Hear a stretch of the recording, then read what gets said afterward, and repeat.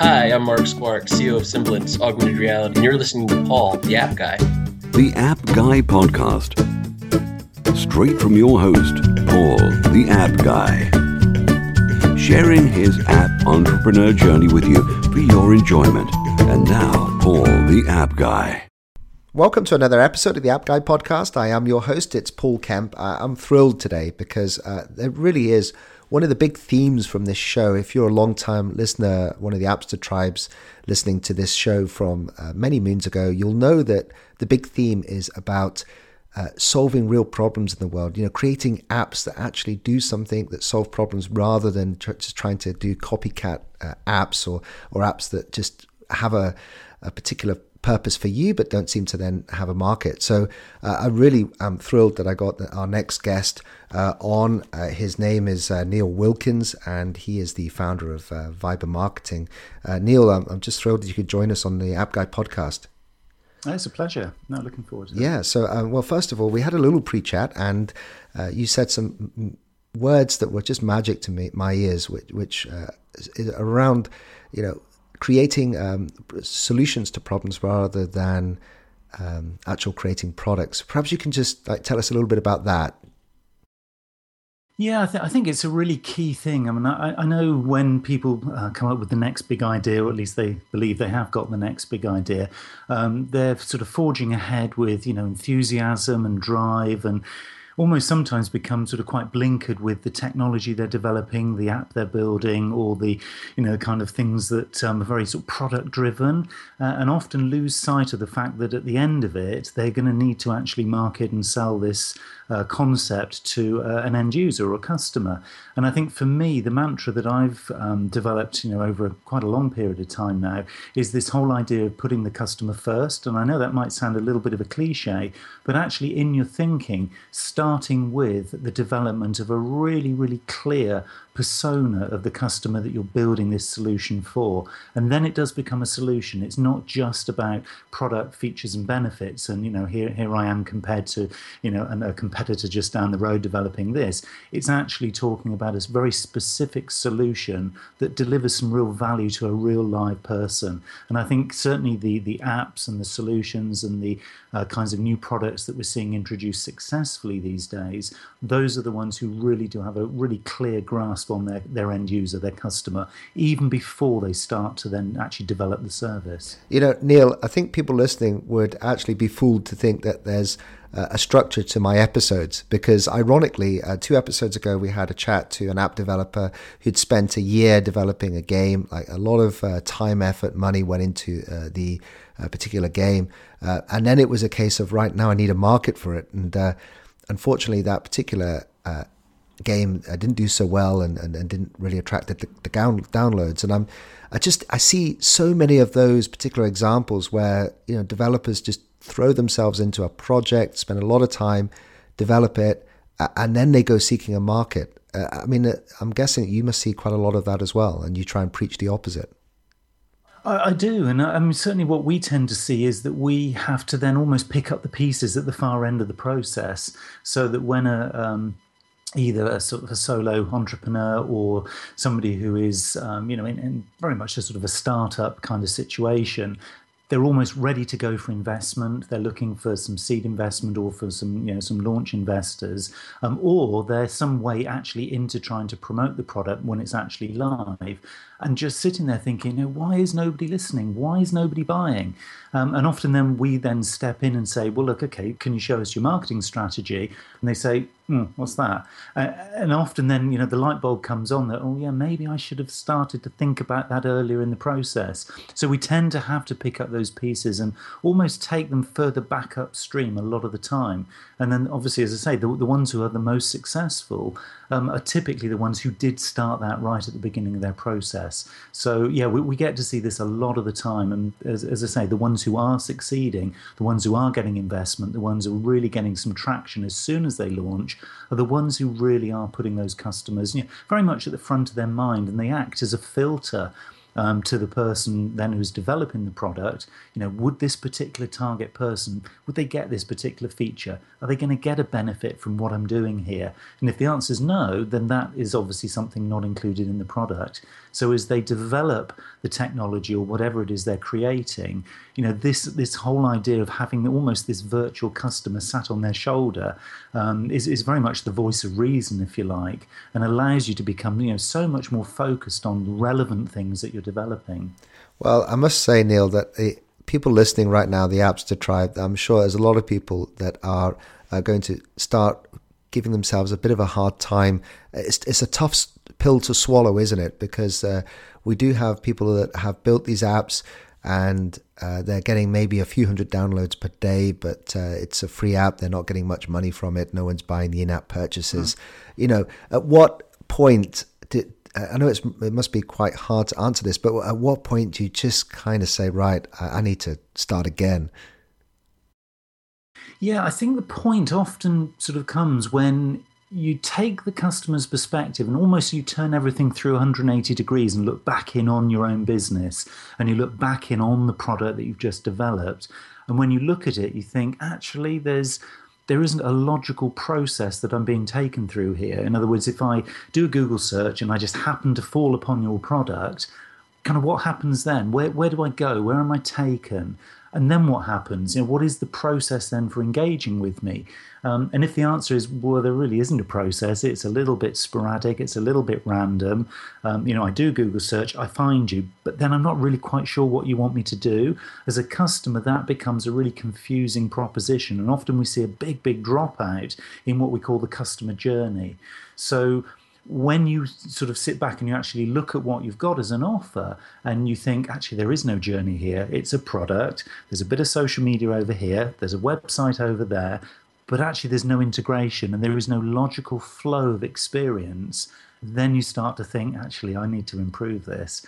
So I think the concept that I sort of talk about there would be this whole idea of having a customer journey, literally from the very, very first point in time that they hear about you and your product, all the way through the process of engagement to converting them into a customer. It might be a trialist. They might just want to trial it for a month or something, or then actually parting with their credit card details to actually purchase.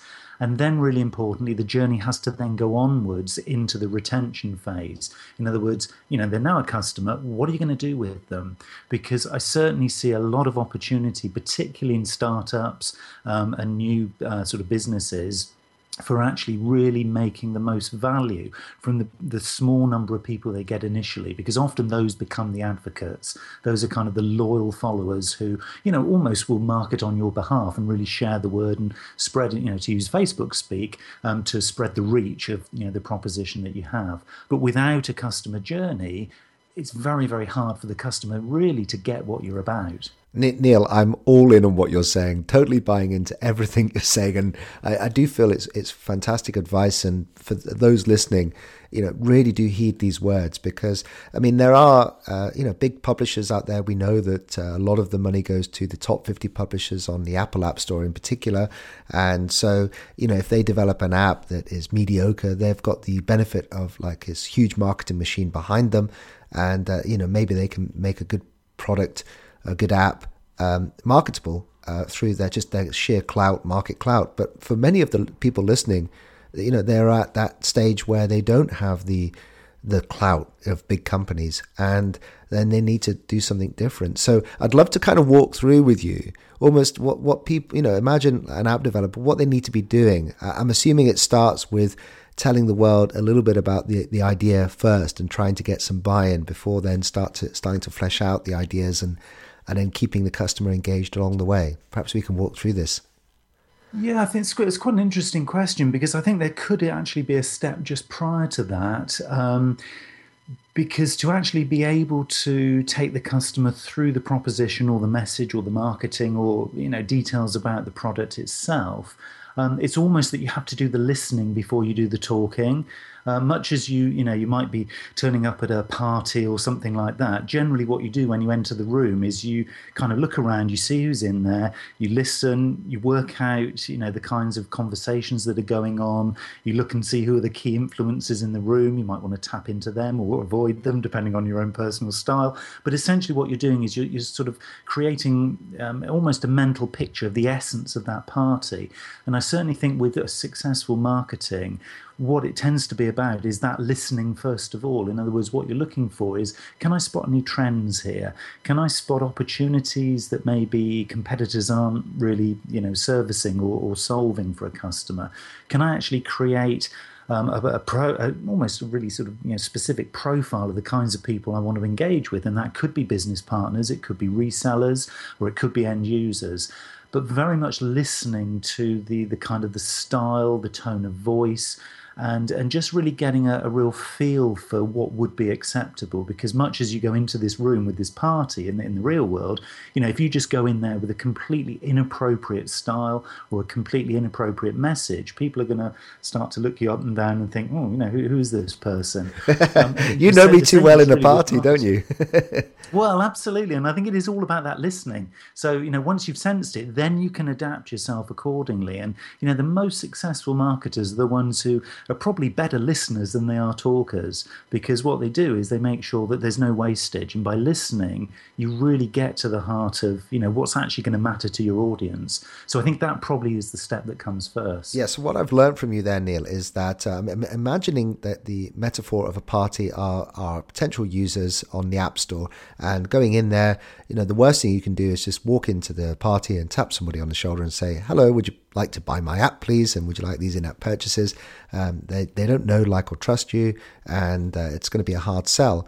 What I'm getting from you is that you start from almost like my perspective, which is content marketing. You put content out there, you engage with these people, you get them interested in you and what you're doing, and then you ask them lots of questions about problems that they're having. I mean, we do that on this very show, and then you get an idea of potential problems, and then start to think about solutions and keep them engaged in that whole process. And I guess we do that digitally through things like blogs, engagement, going on to crowdfund sources like Kickstarter, that sort of thing. Is that kind of what you're getting at? Yeah, it is very much so, because, certainly it goes without saying, I think, these days that conversation is everything. What we're not looking for from a marketing perspective any longer is monologue. In other words, I'm going to sell you this message, and you're going to want to buy. It is very much more about, no, I've listened to what you're saying. I've listened to the kinds of things that you're after. And now let's kind of explore the options here. Let's talk about how you'd like it, the kind of flavor you'd like it in. So it becomes very much, two-way flow, very much a conversation. And I think in terms of building that loyalty that I mentioned, that is, in essence what we're trying to do here. But at the same time, not losing sight of the fact that you've got a target. It might be a financial target, it might be a market share target, or it might be a target of breaking into a whole new marketplace. And so there is kind of an objective view that sort of sits behind you and is constantly, hopefully, steering you and guiding you. Because, again, if you try and sort of do this really actively and proactively, what you tend to find is it can take a huge amount of time. So what you don't want to be doing is spending all your time just having lovely conversations online and then losing sight. Actually, what you're trying to do here is develop a business. So I think there's a bit of sensibility here that says, okay, I want to do this stuff. I want to be very social and create a social business. But the essence is on business. What I need to make sure is that I'm fine-tuning those conversations such that I'm actually talking to the right people and not just anybody who'll listen. Because one of the words I talk about quite a lot is, the phrases I talk about is something called vanity metrics. And that is where you look at, the number of followers or the number of connections, and you see big numbers, and you sort of sit back and you think, hey, I'm doing a really great job because I've got 10,000 likes or whatever it happens to be. And that actually isn't a very good measure for business, because what it does, it fools you into thinking you're doing a good job. Whereas that 10,000, actually only 10 people might be listening, or 10 people might be conversing with you. So I think a lot of the time you have to take that sense check that, no, it's a business. can I prove that there's value in all these conversations? And if you can, then you're certainly on the right track. Yeah, it almost reminds me of somebody came to me recently and said, would you like the 24,000 followers, and I can show you how to. And I said, just a simple reply saying, if you can actually show me any one of those that will sell something that you're selling and that they'll buy it, then I'm in. But, of those 24,000, I bet you nobody is listening to you. And so it's really good guidance. I love the vanity metrics thing that you were talking about there. And I just had an idea. I'm really trying to help people out because, again, listening to this show, I tend to get developers who perhaps don't have a big audience. And, I'm worried that where we're taking them now on this discussion is that they'll go out, they'll start blogging, start trying to build up an audience, to people that potentially could listen. But that takes a lot of time. Do you think it's worth doing some sort of joint venture with someone who already has an audience and then bringing to the table the concept of trying to do an app for that audience? I think it is. I mean, certainly partnership is one of the key things I think that can fast track a good idea. If you're trying to strive out there and do this alone, I was at a conference sort of last week, and one of the key phrases that I picked up was "the day of the lone wolf is gone." And as a bit of an old sort of lone wolf myself, I thought, that's absolutely right, because any initiatives that we've done that have been really successful have typically been where we've kind of worked in partnership or we have some kind of affiliation with another organisation rather than just striving ahead ourselves, thinking that we can do everything.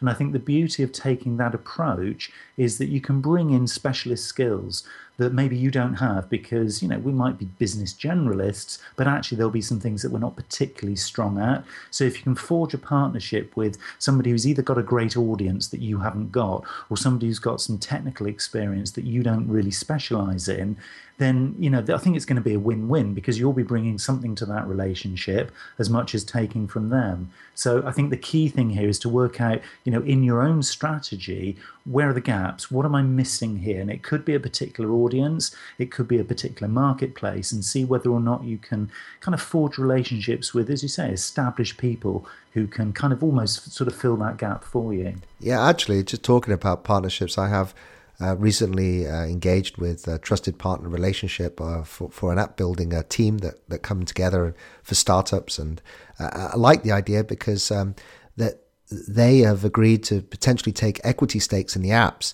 And what I like about that is it aligns their interest with the client's interest, the person who's trying to get the app built. Because I see so many war stories out there where people have literally cried over their app developers. They've had a really bad experience. And one of my favorite quotes from the show was recently where somebody said that an app developer is a little bit like a plumber, because when they get a new job that's already been worked on, they just complain about who did this last time. So there's two things we need to do before we say goodbye to you, Neil. One is that we like to flesh out new ideas. Again, we're a bunch of indie app developers. We build stuff, love new ideas. Now, there's two ways of doing this. One is we can either just ask you straight up, do you have an idea for an app that has come from the conversations you've had in recent conferences? If so, great. If not, then I've got another way of fleshing this out from you. Well, I think it's quite interesting because at the moment, what I'm trying to do, certainly within my business, is to almost sort of kind of develop the skills that we've got and actually put those out through an app. So we're in the process of going through the launch of a marketing app called My Marketing Mentor. And the whole idea sort of behind that is very much matching a real live mentor who can obviously hold your hand and things if you've got issues or, you need to plot your customer journey or something like that. And then actually filtered content, because obviously the world is full of, thousands of pieces of content that we get bombarded with every day. And so the idea of My Marketing Mentor is to kind of put the filtered content, so the one thing that you need to read this week, alongside some hand-holding from a real live mentor, and literally having the whole thing in the palm of your hand. So, if anybody is interested in sort of trialing that service, certainly, be more than happy to welcome anybody sort of into it to have a little look. Oh, that would be great. I mean, that sounds like an absolutely awesome idea because, again, a lot of us listening are lone wolves in a way. And you're right. You just get bombarded. You get into your habits of where you need to get your information from. And the thought, and I think this actually came from the founder of Airbnb, a very popular app on the iPhone and Android, it is that we need now in our lives people that will curate our lives almost for us. And that includes curating our information, especially marketing information that we receive, so that we don't get distracted and we can focus. And to have a mentor that actually, maybe it's worth just going through how that would work then. So the app, would you be appointed a mentor, or would you act as a mentor to someone else? How does it work? Well, I mean, certainly there are the two options. I mean, the whole idea really is that we're expecting it to be popular with, as you say, lone wolves or people who, they know a little bit about marketing, but they probably haven't built the customer persona that I talked about. They probably haven't plotted the customer journey, and in some ways probably struggling a little bit. They might understand the concept, but understanding actually how to do it can often be, a very difficult next step. So the idea would be that, the marketer can almost kind of coach or sort of mentor you through that process, and very much sort of oversee your progress and what you're doing, and signpost you to resources that you might need to be able to do it.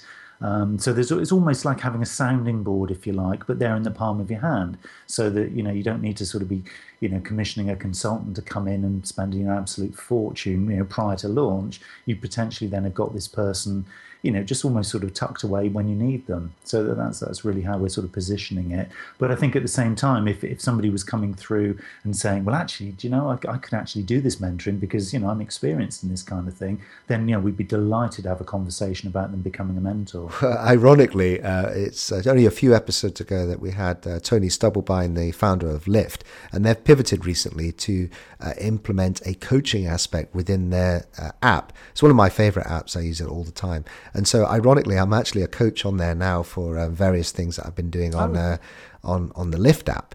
And what I like about this whole concept, and I do think there's a lot of room, and especially, this Lyft app is kind of like what you're talking about, but nothing to do with marketing. It's more life goals, and what I like about it is you get instant access to see the activity of your student, how they're getting on, and everything is done within the app. So it's all communication within the app, and so there's no physical meetings. But of course, it reduces the cost of having a coach or a consultant, as you say, because I remember getting a life coach quite a few years ago, and it was something like £1,000, and yes. So it really is having apps. And so the communication between the student and the mentor, I'm guessing, is within the app. It is indeed, yes. It's a Skype kind of interface, but it actually keeps a record automatically of the time you spend in there. So if you happen to be a marketer who's going through their professional qualifications or looking to sort of be accredited, it will actually log your CPD points or your CPD hours. So it automatically sort of tracks what you're doing. And there is then an archive of all the interactions you've had with your mentor, so you can click back in time to obviously double check, the advice they've given or any links that they've sent to you and stuff. So yeah, literally all contained within the app itself. Well, I think you've actually found a really good idea that could be expanded upon. I do remember a great episode where we talked to the writer, the author of Inside the Box, and he was talking about taking a really good idea and then applying it to other areas of maybe your life or the market. And so, your app, Tony Stubblebine's Lyft app, I mean, all this stuff, I'm guessing there's a lot of room for these types of apps where you're bringing together someone who knows something and is an expert and somebody who needs guidance. And, Absolutely. And I think the difference that you're offering is that when there's a real person behind the messages, it's not just a robot or an automated emailing system, but there's a real live human being who is keeping you on point and keeping you accountable for, actually doing the stuff that you're saying you're going to do. I think that makes a whole world of difference. So to those listening, if you want to write an app, there you go. There's your idea. Just think about, it doesn't have to be marketing. It could be anything, just giving up smoking, trying to exercise more, whatever your life goals, that bring the two people together, and I think that's just, there's so much room for that particular app. Oh, right. So the last thing then is, Neil, we have to try and figure out what great apps you have on your phone, and I'd love to know, one or two apps on your smartphone, if you've got it handy, if you need to grab it, that you can maybe recommend. Obviously, you've recommended My Marketing Mentor, but any other apps that you could suggest to us? Yes, as I sort of look through my phone, obviously, I think like most people these days, there are literally hundreds in there. I think one that really, for me, is quite key is Evernote. I knew you were going to say that. Yeah, because it's just one of those things that it can be so many different things. And, if I'm at play, it's got a part to play, planning Christmas or, the next big holiday.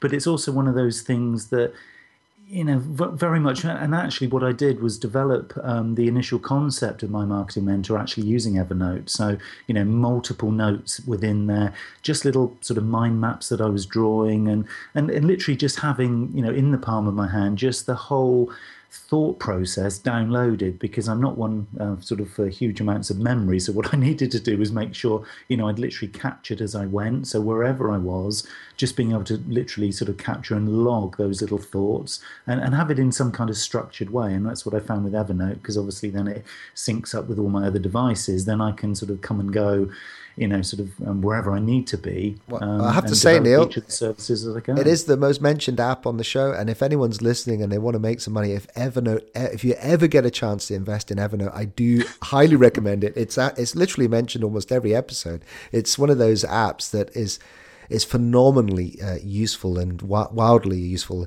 But what I've never talked about, why not dig into this a little bit more, is that how you use it, because I noticed some really key features on the way I use it. I noticed notifications is really key, so you can send an email to your Evernote, then apply a notification which would then alert you to take some kind of action. So I like that feature.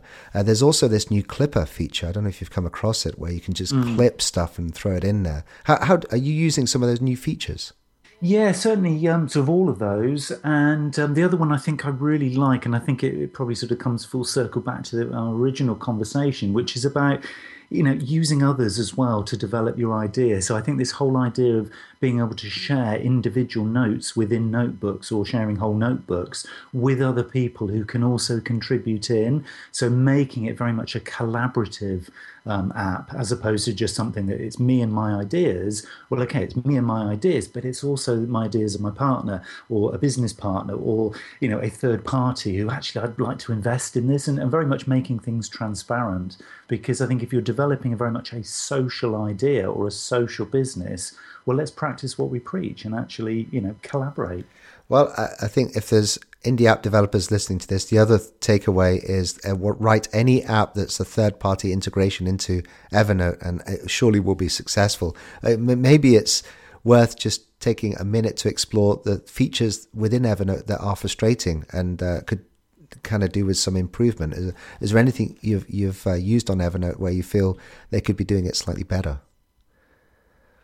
I think certainly when you look at the sort of the desktop version, as it were, I think to be honest, that feels a very sort of simple, straightforward kind of interface. I think once you go to something like the iPhone version, I think having an all-seeing, all-dancing dashboard at the front that is actually a lot more intuitive would be good. So I think any kind of sort of skin over the top of it that allows you to almost filter your priorities, I think could be a really useful thing, because once you create a lot of notebooks or a lot of notes within it, it becomes quite a hard thing to navigate, even if you're very familiar and using it all the time. So I think probably some kind of overarching sort of dashboard, I think, could be a very useful feature. Yeah, I think that's a great idea. I mean, all the popular social media networks that I use are particularly Twitter and Facebook, and I use third-party apps because the actual native app itself is just painful to use.